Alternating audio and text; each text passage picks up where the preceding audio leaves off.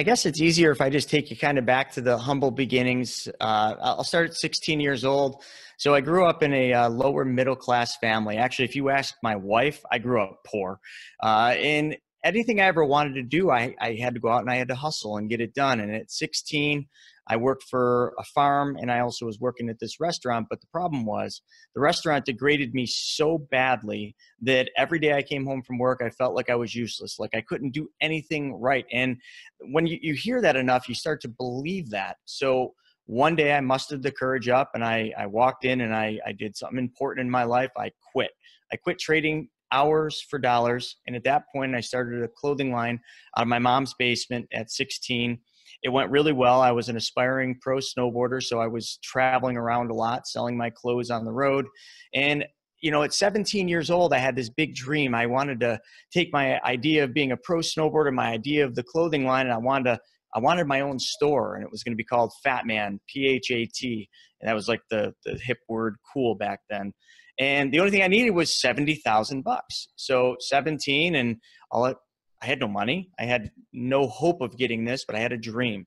So I started going around asking everybody if I could borrow or if they'd collateralize 70,000, went to my family, my friends, and you could probably guess what happened. I heard a lot of no's, no way, hell no, absolutely not. And I almost gave up. But in life, you need one person and one person only to believe in you. And I had that person. I call her the unconditional one. And that was my mom. But my mom didn't have any money.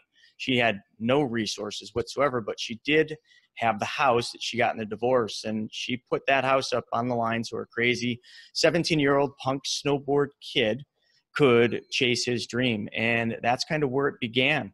And lots of things happened from that point on. I almost went bankrupt a couple times. I ended up flipping my first house in 2006. And it was interesting because my antiquated numbers back then said that I was going to make 35 grand. And I didn't make 35 grand. I made 8. But that $8,000 was enough to give me the hope and the dream that, wow, there's a chance, there's something here. So that's when I entered into the real estate world. It was in 2006. And then, like I said, in 2008, I almost went bankrupt developing a strip mall right when the U.S. market tanked. So it was very difficult. And I'll never forget one moment. I mean, I was 2 months away from being completely bankrupt, and I borrowed money from this guy that I'll refer to as Knuckles. For the sake of this, and Knuckles probably wouldn't have just taken the property back. He might have taken a couple fingers or an arm or two. But I came home one night, and my girlfriend, who's now my wife, Larissa, had just moved in. And I looked her in the eye, and I was beat up. I was depressed. I felt like such a failure because I had been doing so well up to this point.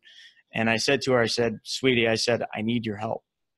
I need you to help me pay the mortgage on the house. And I know you just moved in, but I need you to help me pay the mortgage. I need you to help me pay the utilities. And I got to rent that room right over there on the first floor to a friend just to make ends meet. Now, most women probably would have went running, but she stuck with it. And that's kind of where it all began. We made it through that time from 2009 to 14. We started buying apartment buildings, pennies on the dollar. And then again in 14, I almost went bankrupt again. And I was worth a couple $1 million on paper. I had all these apartment buildings. So how could I be almost bankrupt? I mean, I was a financial advisor making 6 digits. I had all these apartments. I'll tell you how. I did not understand how money worked. And at that point, I was highly leveraged. I was using just banks. So if any of the followers here understand how banks work, when you borrow money from a bank, they'll give you 80% of the purchase price. Then you got to come out of pocket for 20% plus closing costs plus renovation. So I did that. And every time I'd get ahead a little bit, I'd dive right back in and I'd buy another one. So by 2014, I had all these units, but I was so just broke, so deeply in debt because every penny I had was in it. And they always say invest in yourself and they say invest in assets, but I went too far. So at that moment, we decided to start investing in ourselves. So we got educated. We hired the best mentors out there. We started working with the best real estate investors literally in the world. The same people you see on TV, the same people on the shows like ours.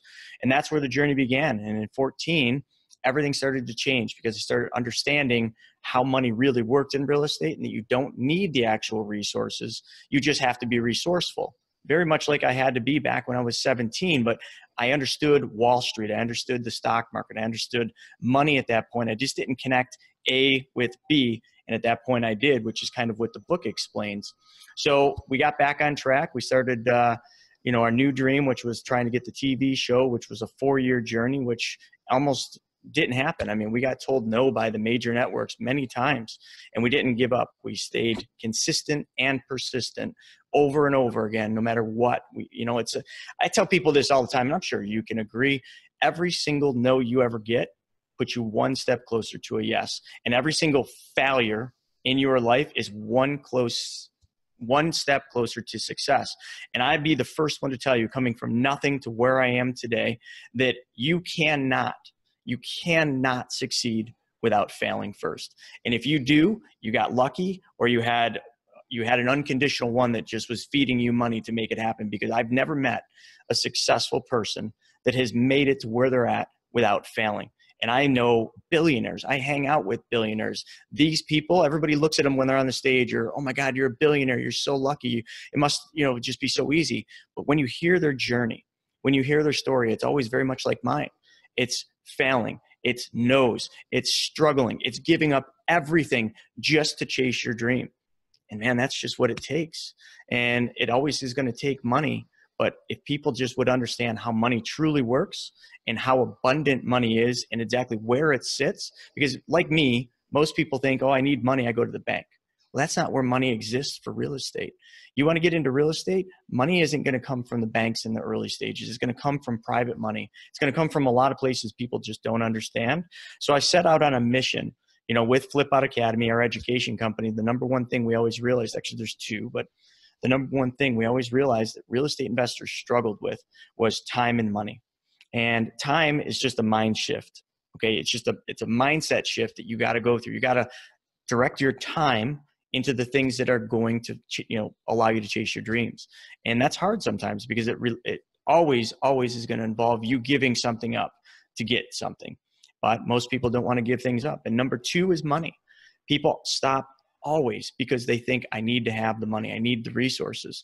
If they only knew how it really worked, if they only knew how easy it was to get money, if you understood the principles in a system of how money really works, they would never have to ever, come short of their dreams. They could chase them. And that's my new dream. That's my mission, is to help as many people as I can understand what I like to call the edge of the coin. The one thing that they don't teach you in school, the thing they don't teach you in college, the thing you'll never learn from an advisor. And the reason you'll never learn it in any of these is nobody can find out how to make money off of you. Because if you learn how money works, you take the power away from the 4%ers or the 1%ers, the wealthiest. You take control and you take power away from them when you understand how it works. So that's